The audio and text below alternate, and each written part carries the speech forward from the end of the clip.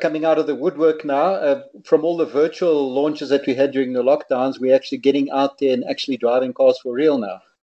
We are indeed. And you and I and Brenwan, we were both on the new Porsche 911 Turbo S launch. You guys were down in Cape Town last week. I was driving it earlier this week. And at the same time, they launched the new Cayenne GTS, which was also pretty impressive. But coming out of a 911 Turbo S, even that seems a little bit slow. I don't know what you guys think. Well, that 911 Turbo S is certainly quite brisk. It's not often that you accelerate a car using launch control and you can actually feel the blood draining out of your head. But that's what I experienced in the Turbo S, which zooms from rest to 100 in a claimed 2.7 seconds. And by the way that those G-forces felt, I had no trouble believing that claim. I don't know whether you tried the launch control as well, Thomas, but I know Brenwan did, and he seemed just as excited about it as I was. I sure did, and I remember at our lunch stop complaining to Dennis that I had a slight headache because that launch control was just that brutal. It totally is. I mean, I tried it many times. We had a fantastic test route, a lot of long, straight, empty roads where we could pull over and, indulge ourselves. That car just accelerates like nothing else out there. The way it puts its power down onto the tarmac is just incredible. But to me, what was even more impressive was the way this car handled. 911 turbos, as we know, aren't always the sharpest of driving tools in the 911 range that Honor normally goes to the GT cars. But Porsche's done a great deal to finesse the handling and dynamic qualities of the Turbo S. And we got to drive it up Franschhoek Pass, and it was really good. It's engaging, tons of grip, lots of feedback. It's a phenomenal car. And I think the older I get, the more I want a little bit of comfort, a little bit more sound deadening, softer, more supportive seats. And that's what the Turbo offers, It's an everyday, livable, drivable car. Insanely fast when you feel like indulging yourself. But from a day-to-day point of view, it feels no harsher than a Golf GTI. I mean, I think they've done a phenomenal job. That's always been the magic of the 911 in the way that it combines those two discordant disciplines. And I also found we drove it for several hundred kilometers, and it was a comfortable drive, a normal commuting car. But when you press the Sport or the Sport Plus mode, then it just explodes into angry action. And I also drove it through Franschhoek Pass, and it's really so pinned down. It's such a sweet handling vehicle. I mean, I think it really could be the world's most perfect sort of day-to-day supercar. Absolutely agree with you. And also, I mean, when you factor in how much it costs, it's just over 3.8 million rand. When you look at how much comparable performance cars cost, I mean, I don't know what a McLaren 720S is going for these days. It's probably up in the 7 million rand range. A 911 Turbo S starts to look like pretty darn good value, considering how much you get for your money. It's difficult to tell most people that 3.8 million is good value. But yeah, as you say, in this context, compared to what else you can get, it certainly is good value. Yeah. Well, look, to all you listeners out there, you can read Brenwan's impressions and Dennis's impressions and my impressions in the next coming days. Brenwan will be in the Sowetan and on Times Live Motoring. And Dennis, your impressions are obviously going up on Thursday on BD Motor News, correct? In Business Day Motor News, that's right, yes. Yeah, brilliant. Well, lots to read there. Dennis, and you flying back down to Cape Town again for a launch of a two-wheeled, I won't say superbike, but it's a pretty cool bike. I am indeed. So BMW is taking on Harley-Davidson with its R18 Cruiser. And I've seen it in the metal. And it's a monster of a machine. It looks like something that could be used as a ship's anchor. So we'll see what it rides like. I'm not necessarily the world's biggest cruiser bike fan. I prefer something that turns a bit better and is maybe a little bit more nimble. But we'll see. This is all about laid-back cruising, lifestyle kind of biking, and we'll see if it fits the bill. Yeah, interested to hear what you think. I mean, I've seen them before. I've seen them in action. It is a monstrously big bike. You need a lot of space to turn them around. But I think BMW's done a fantastic job on it. And they just seem to be building bikes that appeal to such a broad spectrum of consumers. I mean, they've got their radically fast sports bikes, they've got their cruisers, they've got off-roaders, tourers. They really seem to be at the top of their game at the moment. Yeah, they certainly have a vast range and they're filling every niche. Yeah. Well, cool. I mean, I look forward to reading your impressions about that. Going to move on over to Brenwan. Brenwan, what's been happening in your world? Have you been driving anything interesting? Yeah, I have. Well, I mean, in addition to that 911 Turbo, I've been putting a whole lot of mileage on that Polo GTI long-termer that I often like to talk about. Recently went from Joburg to Cape Town to PE and back to Joburg. A nice loop, just a leisurely loop, over a weekend. As one does, yeah. As one does, just get a bit of fresh Cape air and stuff, and that was good. But on my radar this week, I saw something really interesting, and that's about the revival of the brand Hummer. And I'm sure you gentlemen remember Hummer, that brand birthed from military roots with boxy, bullish vehicles that were adapted to civilian applications and popularized thanks to cameos in various hip-hop music videos and films. Now, I mean, we knew that the revival of the nameplate was imminent, and now it's official. GM has resuscitated it, and this time it's electric. And also, Hummer is no longer a standalone brand, but it will be offered under the GMC banner. So aesthetically, it stays true to the templates of its forebears, still designed using only a ruler, and with enough presence to frighten even the most obstinate Polo driver out of the far right lane. Its electric heart delivers 746 kilowatts and a whopping 11,500 foot-pounds of torque, which translates into 15,591 Newton meters. It's not a typo graphical error. It's ridiculous, actually. It's insane. And then GM claims a driving range of 560 kilometers on a full charge. So, can we expect it in SA? I wouldn't hold my breath. I mean, we all know that GM disinvested from the country rather abruptly in 2017. And so a return would seem unlikely. Still, it does look really cool. It does. And I'm sure one or two might end up in South Africa. We've all got these die-hard Hummer fans and people, with a bit of cash like to stand out with quirky cars, so maybe we might see one cruising the streets of Cape Town or Joburg. Sticking with Americana, Dennis, you've got the inside story on a very, very fast, bespoke American Sportster. Yes, it seems to be quite a week for sports cars, and an SSC Tuatara, which most of our listeners have probably never heard of, but this has become the world's fastest supercar. British racing driver Oliver Webb set a new production vehicle land speed record of 508.73 kilometers an hour in this car. And this was an average of 2 directions. So on the one run, he actually managed even faster than that. He went almost 533 k's an hour. It was only because of heavy crosswinds that they weren't able to go that same speed in the other direction. But anyway, that Koenigsegg Agera RS, the Swedish supercar that most people also haven't heard of, probably, set 47 kilometers an hour. And just while we're talking about these amazing high-speed feats, a Bugatti Chiron, which more people probably have heard of, achieved 490 on a German test track last year. But it was a single-direction run, so it didn't count as an official record. But anyway, it's quite amazing to see what road cars are able to do nowadays. Over 508 kilometers an hour for a road car that you can actually buy. It's absolutely insane. I mean, if you had enough fuel and no speed limits, you'd probably get down to Cape Town in just over 2 hours, which is absolutely phenomenal. Do you have any idea how much it's retailing for? I know they're only building about 100 of these cars. That's right, yeah. About 99 of them, I believe. But no, I don't have a retail price. I'll have to look into that. But yeah, it's probably a bit more than that Porsche 911 Turbo S we spoke about earlier. Yeah, it certainly is. I mean, I saw reports of it, sort of going for 28 million rand. I don't know if that's true or not, but it kind of sounds like the ballpark figure for something as special as that car is. What else is happening, guys? From my side, see the Toyota Land Cruiser Prado has been updated.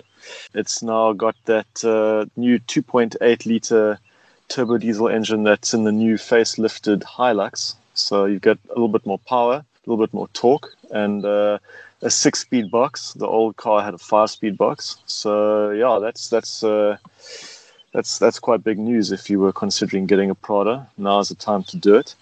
And if you have a small business, Mahindra's now got a new panel van called it's a KUV #Express, and it's just a nice, affordable little panel van coming in at just under 180,000 Rand, a rival to that Kia Picanto Runner that came out earlier this year.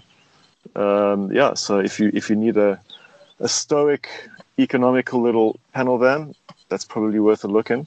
That 180,000 Rand price tag is quite attractive, I think, to small business owners and florists and such like. So, that seems to be a bit of a trend after that Kia that you've just mentioned as well. So we no longer have half-ton bakkies, except for the Nissan NP200. Things like we obviously lost that Chevrolet or Opel Corsa bakkie. So that's why these little... The panel vans that are based on hatchbacks are coming out of the woodwork now. So it's an interesting trend. Yeah, and I mean, they actually make quite a bit of sense, because obviously the side windows and the rear windows are blocked out. So from a security point of view, it's just safer to transport your cargo in something like that. And yeah, I mean, it is really good value because that Kia Picanto Runner is now just over 200,000 Rand. It's gone up since it first launched. So yeah, I think Mahindra should do pretty well with that car. I think that's it, guys. Brenwan, anything else before we sign off? Not really, Tom, other than to say that I'll be driving some new cars in the coming weeks. I'll be driving the new Hyundai Grand i10 on Thursday, which I'm really looking forward to. I've always fancied that car in that category, and I think the styling revisions that they've endowed on this updated version should go down well. Yeah, for sure. Cool, guys. Well, Dennis, enjoy your motorbike launch. Thank you, Thomas. That you're escaping this terrible heat for the cooler Cape Town climate. And just be safe out there. Thanks a lot, Tom. Lekker, guys. Cool. We're going to take a quick break. And when we return, we're going to be joined in studio by a special guest. So stay tuned for that.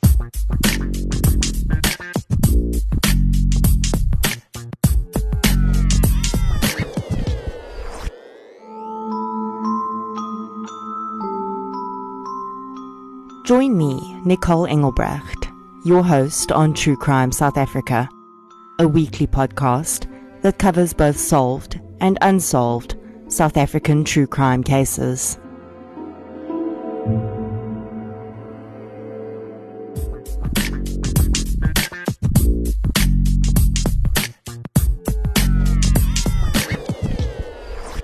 Welcome back to Cargumentative.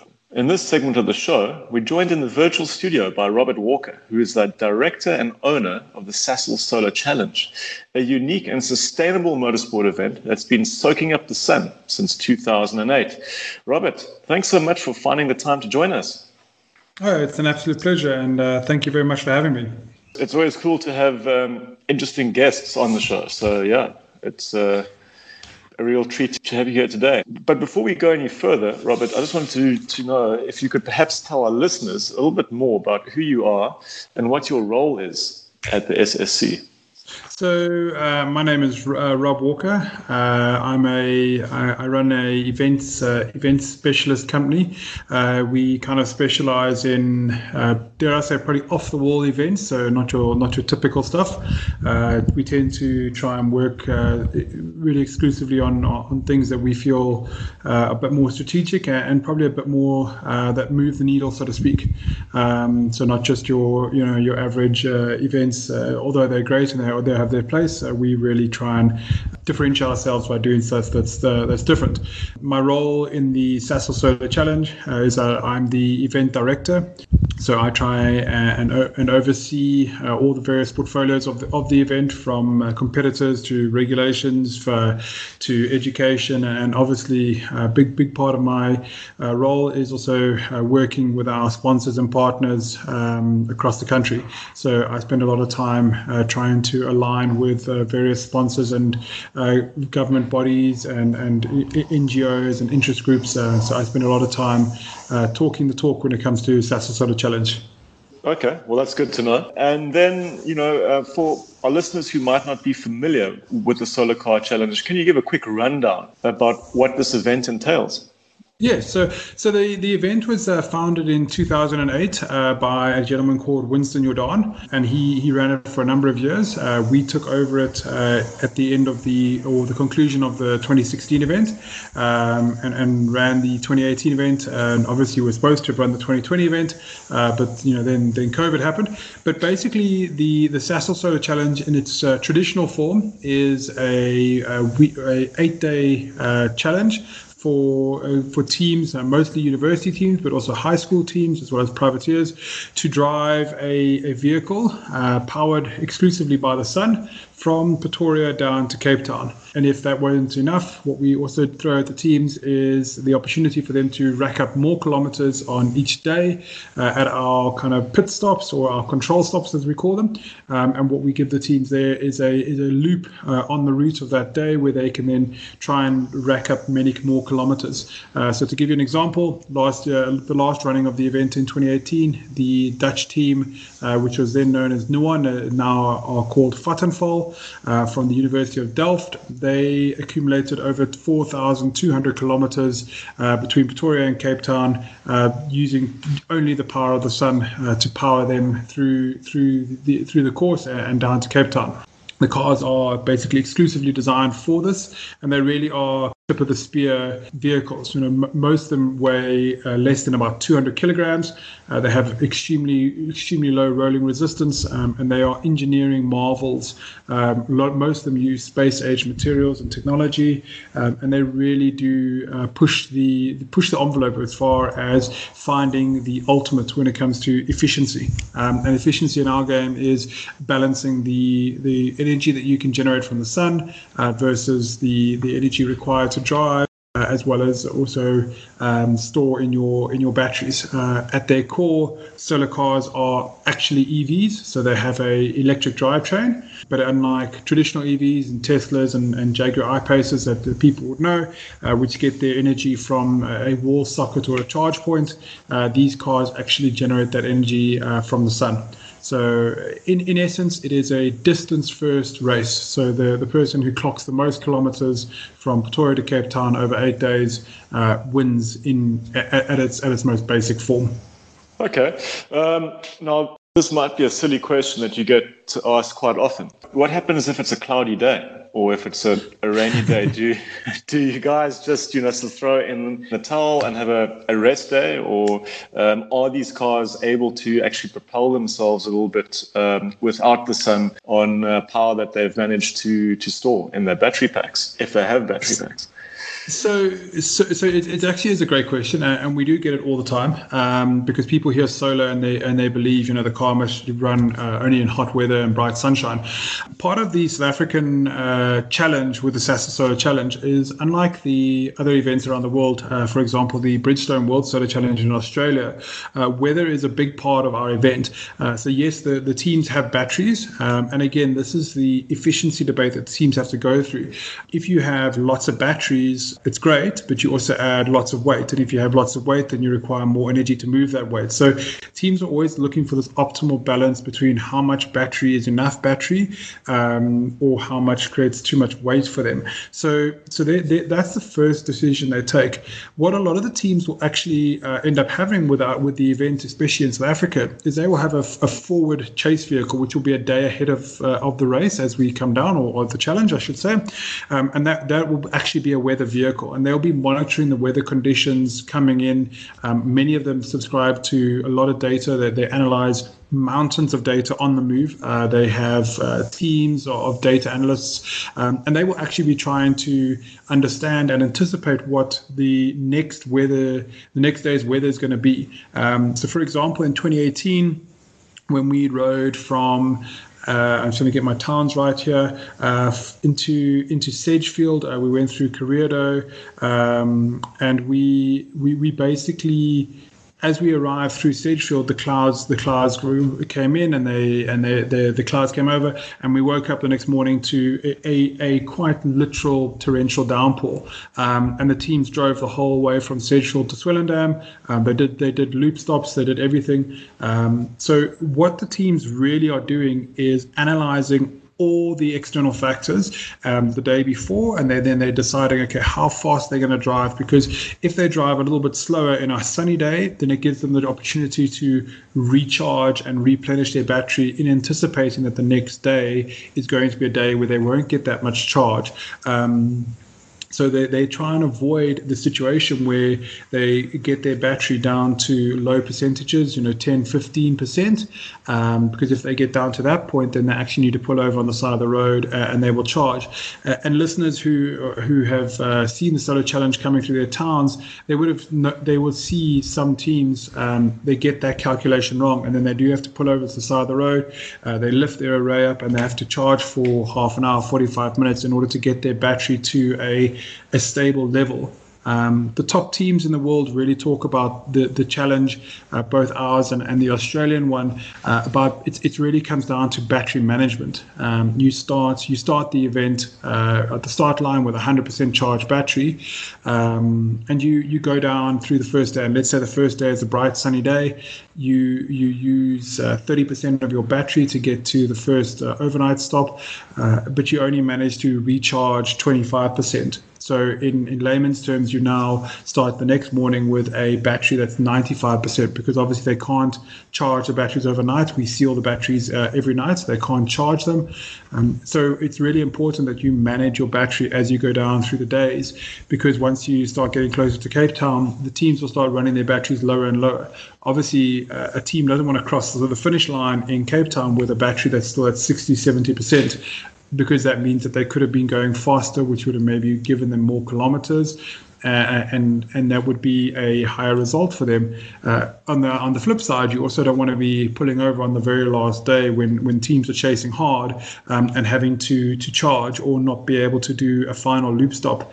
To give you an idea, in 2018, our top teams were only separated, I think it was by, at the end of the day, it was 42 kilometers. Now that both of them have done over 4,000 Ks. So you're talking about a 1% error of margin, or margin of error, I should say, between the top teams. So it's really, really important that the teams manage that battery pack. It actually sounds quite scientific, and one has this idea that it's just a driver in a solar car driving along the highway. But I guess most of the race is won or lost by quite a big support team. And I'm sure that there are people there with computers and suns and maths and all kinds of things like that, who will then communicate to the driver and say, here, we need you to speed up, here, you must slow down. Is that correct? I mean, is it quite a support team heavy event? So it's actually this is really an interesting side of it. It's probably the one form of, and we don't refer to solar car challenging as motorsport, but a lot of viewers will understand motorsport. But it's probably the one form where the driver is, and with respect to the drivers of solar cars, yes, driving a solar car is not easy, especially in crosswinds. It's not an easy thing to do, but most of the time they are the most important cog of the wheel. The engineering that goes into these cars and the science behind what these guys do. To give you an example, in Australia last year when I was there, I witnessed a team that calculated the exact speed that they had to drive so that when they got to, there was a stop and go for, in the middle of the outback, funny enough, there was a stop and go for them fixing a cattle grid.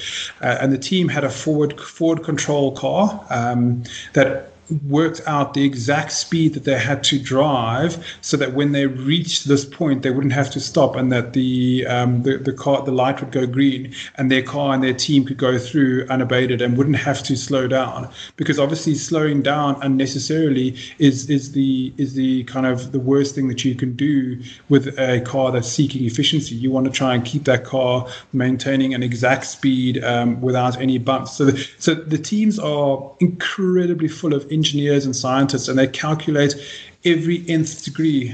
We've had teams that came out in 2018 that drove the route twice before we actually got down, and they were calculating angles of turn, they were calculating inclines and declines, and they calculate all these aspects to ensure that when the driver's in the car, they can say to him, okay, for the next 10 kilometers, the optimal speed to drive is 66.5 kilometers an hour, or going down the downhill, please let off, this is a long downhill, we need to maintain. And they work out every aspect to maintain efficiency. So the teams arrive normally in South Africa, some of the South African teams, with up to 50 people in the team. And these are analysts, these are weather specialists. They are they have teams of battery specialists. They have electrical engineers. They're full of everything that you could possibly imagine to support the drivers and obviously support the car. And what they do is they analyze every scenario. We've had teams before where they've even analyzed the impact on what would happen if they got a flat tire and how that would affect them and how fast they could change that flat tire in different stages of the race and what that would mean for them. So for these guys, it's really about pushing the envelope as far as you can. And these cars are like most motoring cars, they're designed on a knife edge. They so easily something can not go wrong, but so easily a bump or a hard crosswind or something can offset the cars, and the teams are planning for that to make sure that as much as possible that they run a perfect race. And I think most teams are out there who hear this would agree with me, is that there's no such thing as the perfect race, but every single team tries to cross the finish line to say they raced their race or their challenge to 90% of what their plan was. And either they come first or they come, stone last. As long as they competed to 90% of what they wanted to compete, most teams would be happy for that. It's just the amount of data that these students and these participants consume and go through is utterly phenomenal. And any aspect that you can think of around an open road challenge that would affect any performance issue. If you think what I was talking about earlier about the winners of the event was separated by a 1% error of margin. So if you can find that your analysis of the wind, for example, coming down the passes into Graafrenet, if you can time it so that your car receives a tailwind instead of a headwind, you can quite easily gain that 1% over your competitor. And that's how fine and how detailed these guys go down to. That's incredible. I mean, it sounds like they could give some Formula One teams a run for their money. I've seen things. I saw things in Australia, which is the world where the best teams come, and they've got analysts on analysts, and it looks like Formula One teams. It is utterly phenomenal, and these are all students. These are guys who are in the ages of between 20 and 30. Many of them are actually now. I know of two people who actually are part of Formula One teams who are chief strategists, because strategy that's everything that plays its part. Yeah, no, absolutely. And I mean, segueing from Formula One, that's a sport that's going to see a lot of big changes in 2022, where many parts are going to be standardized, and all teams will have access to them. In the Solar Car Challenge, are there certain parts that are standardized? Like, do all teams have to have a same size battery pack in terms of kilowatt hours? What parts are mandated by you guys and what parts are open for interpretation? So what we try and do is we have a set of technical regulations where we do try and we try and allow the engineering creativity to come through, and the reason is that because at its core we are an engineering and science challenge. So to standardize too much would actually defeat the purpose of the event, which is for people to push the envelope. However, what we do is in 2016, Bridgestone World Solar Challenge shrunk the solar array size from 6 square meters down to 4 square meters, and that was because the arrays of the cells were becoming so efficient that the cars were actually becoming far too fast. So the amount of energy being collected was too much. So we shrunk the arrays down. I know, for example, for the Bridgestone World Solar Challenge, and we work with them so that we have a very much of a similar set of regulations. So the teams competing in both events don't have to design completely new cars. When they released their regulations 2-3 months ago, there's basically two main types of solar arrays that the guys use. There's a silicon-based cell and there's a gallium masonite-based cell. And the gallium masonite is incredibly more expensive. So the top teams with lots of sponsors go with gallium masonite because it's a higher efficiency model.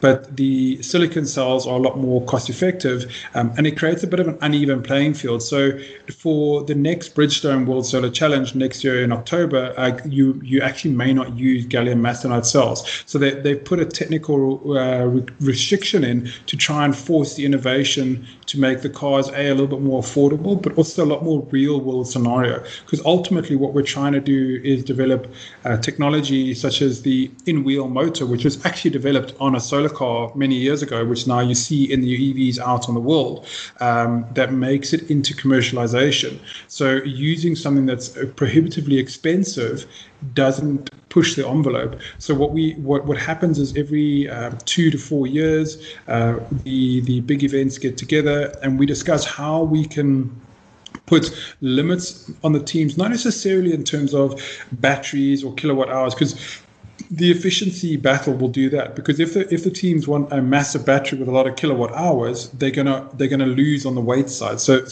the natural way of how the challenges run will lead them to find the most efficient solution for their car.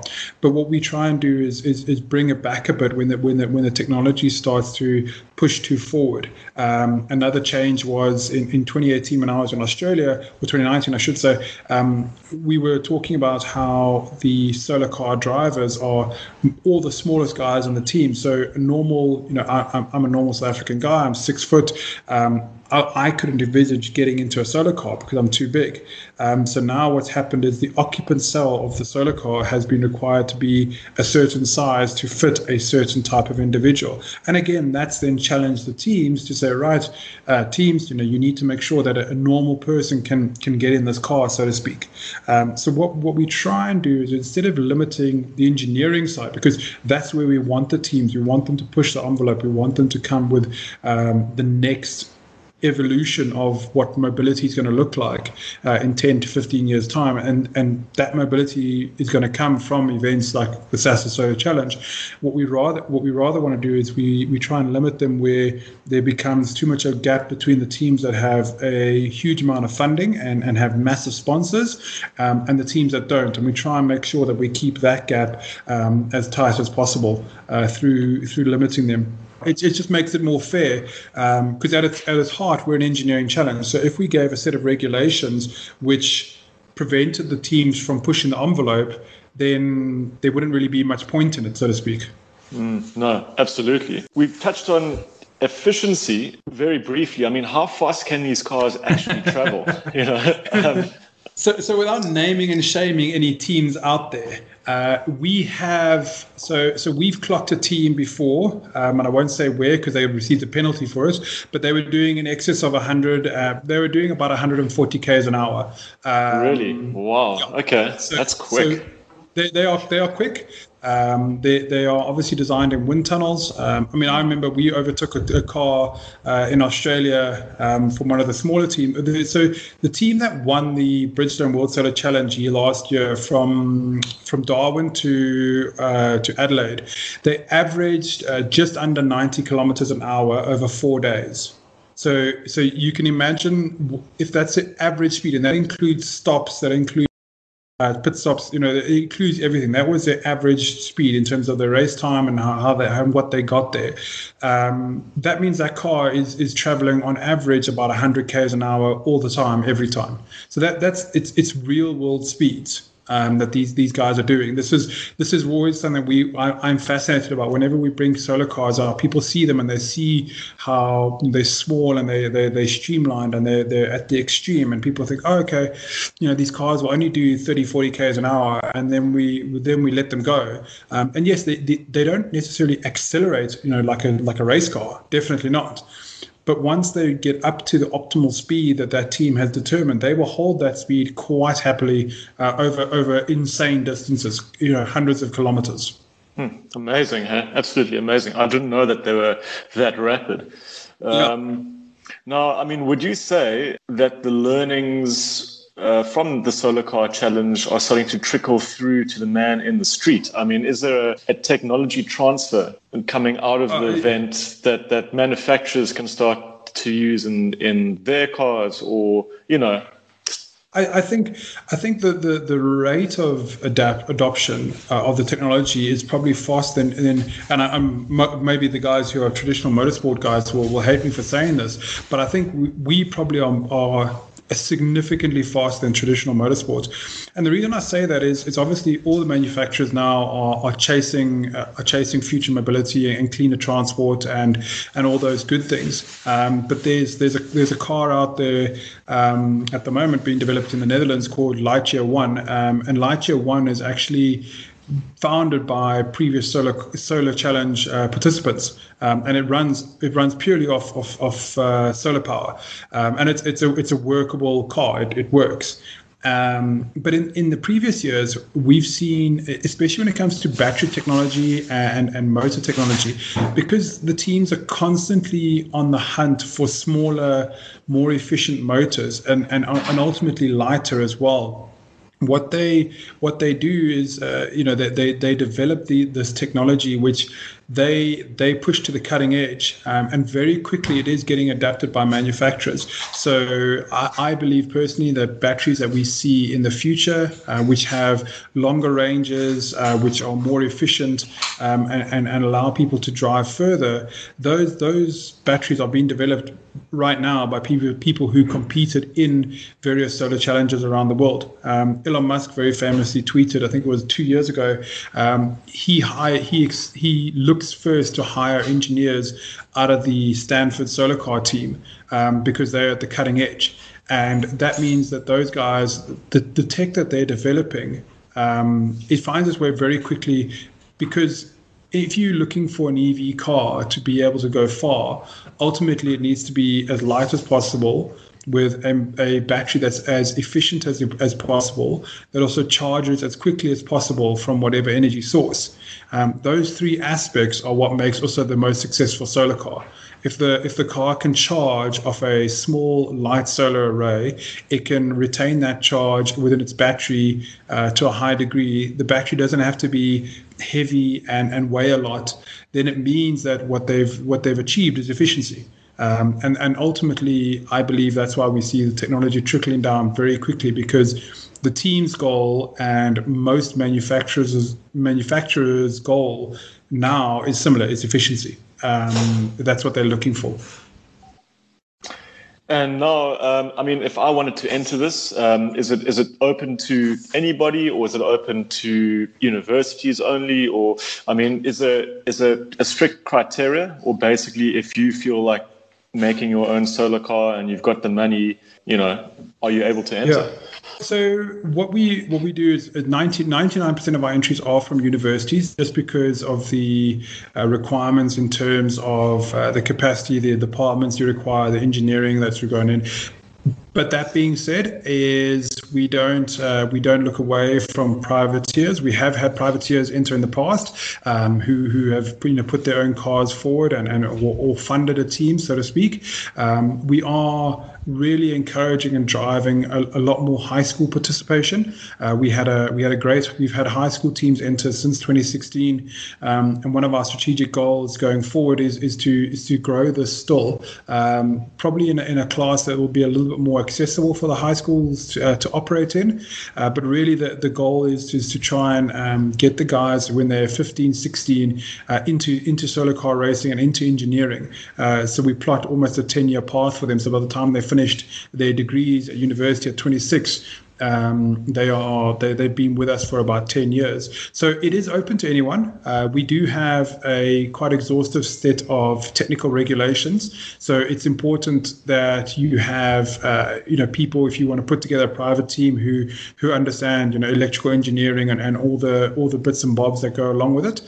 It is open for anyone, but we normally suggest that if somebody's within a faculty or they're passionate to want to get involved, 9 times out of 10, we direct them towards a university or their local university to become involved in a project or to lead a project with the support of the universities. It's a more successful, sustainable way of being involved.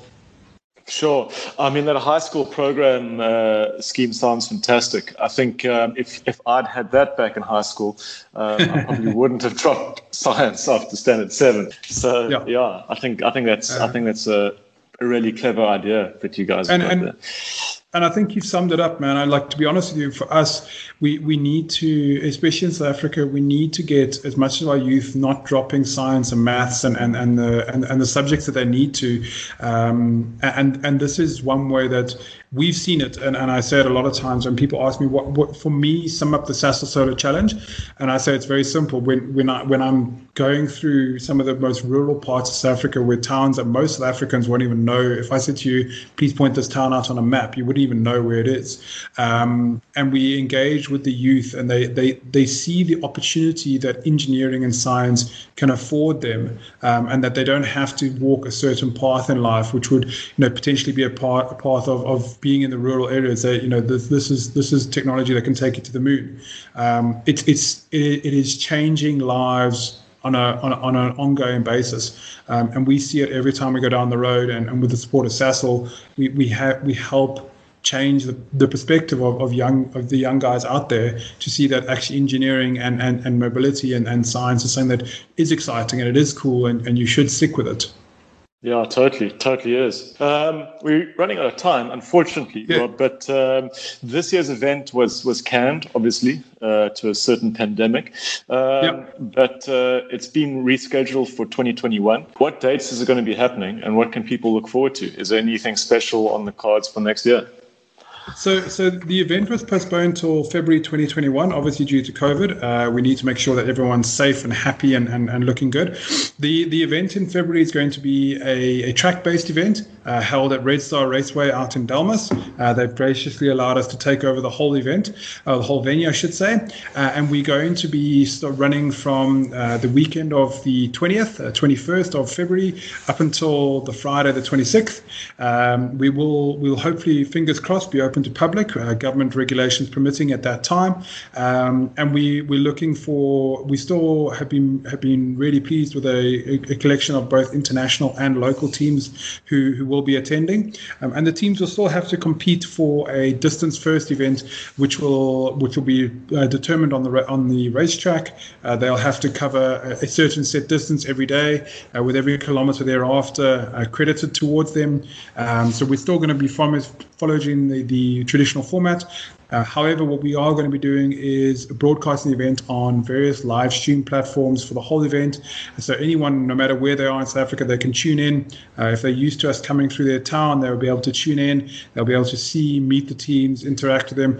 Essentially, what we've decided to do, and again, we wouldn't be able to do this without Sasol's support, is we're going to create a physio virtual event. So we're physically going to be at Red Star Racing in a pretty much bubble like you see for Formula One, keeping everyone safe and COVID free. But we're going to interact and engage with our audience and the schools, our schools program. Everything else is going completely virtual, and we're going to be reaching out to tens of thousands of viewers every day from around the world who will be able to follow the event in a completely virtual environment. And through this way, we're managing to keep both our spectators and our teams, hopefully safe, and also being abiding by the regulations the government has set out.